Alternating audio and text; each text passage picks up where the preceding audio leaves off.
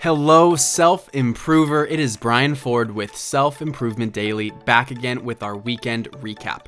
Now, let's review. Monday, we talked about connecting to purpose.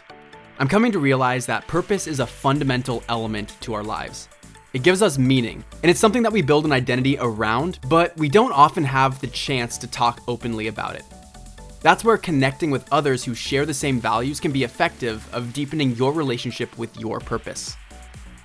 Tuesday, we explored how your character is not your reputation. Your character is everything internally driven and how you relate and associate with things, whereas reputation is how other people perceive you to be. Wednesday, I challenged you to be wrong more often. It doesn't seem to make sense at first, but being wrong means you're trying new things and you're willing to admit when you misunderstand, which allows you to bridge your knowledge and grow. Thursday Positivity was centralized around a quote from former Navy SEAL Commander Mark Divine.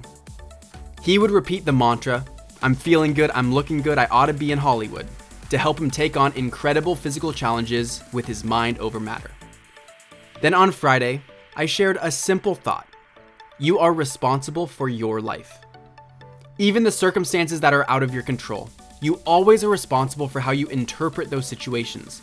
And you can find ways to be a participant in how things can be better and different next time through your indirect involvement.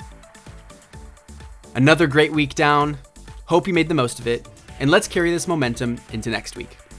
Thank you for listening, and I'll see you next time on Self-Improvement Daily.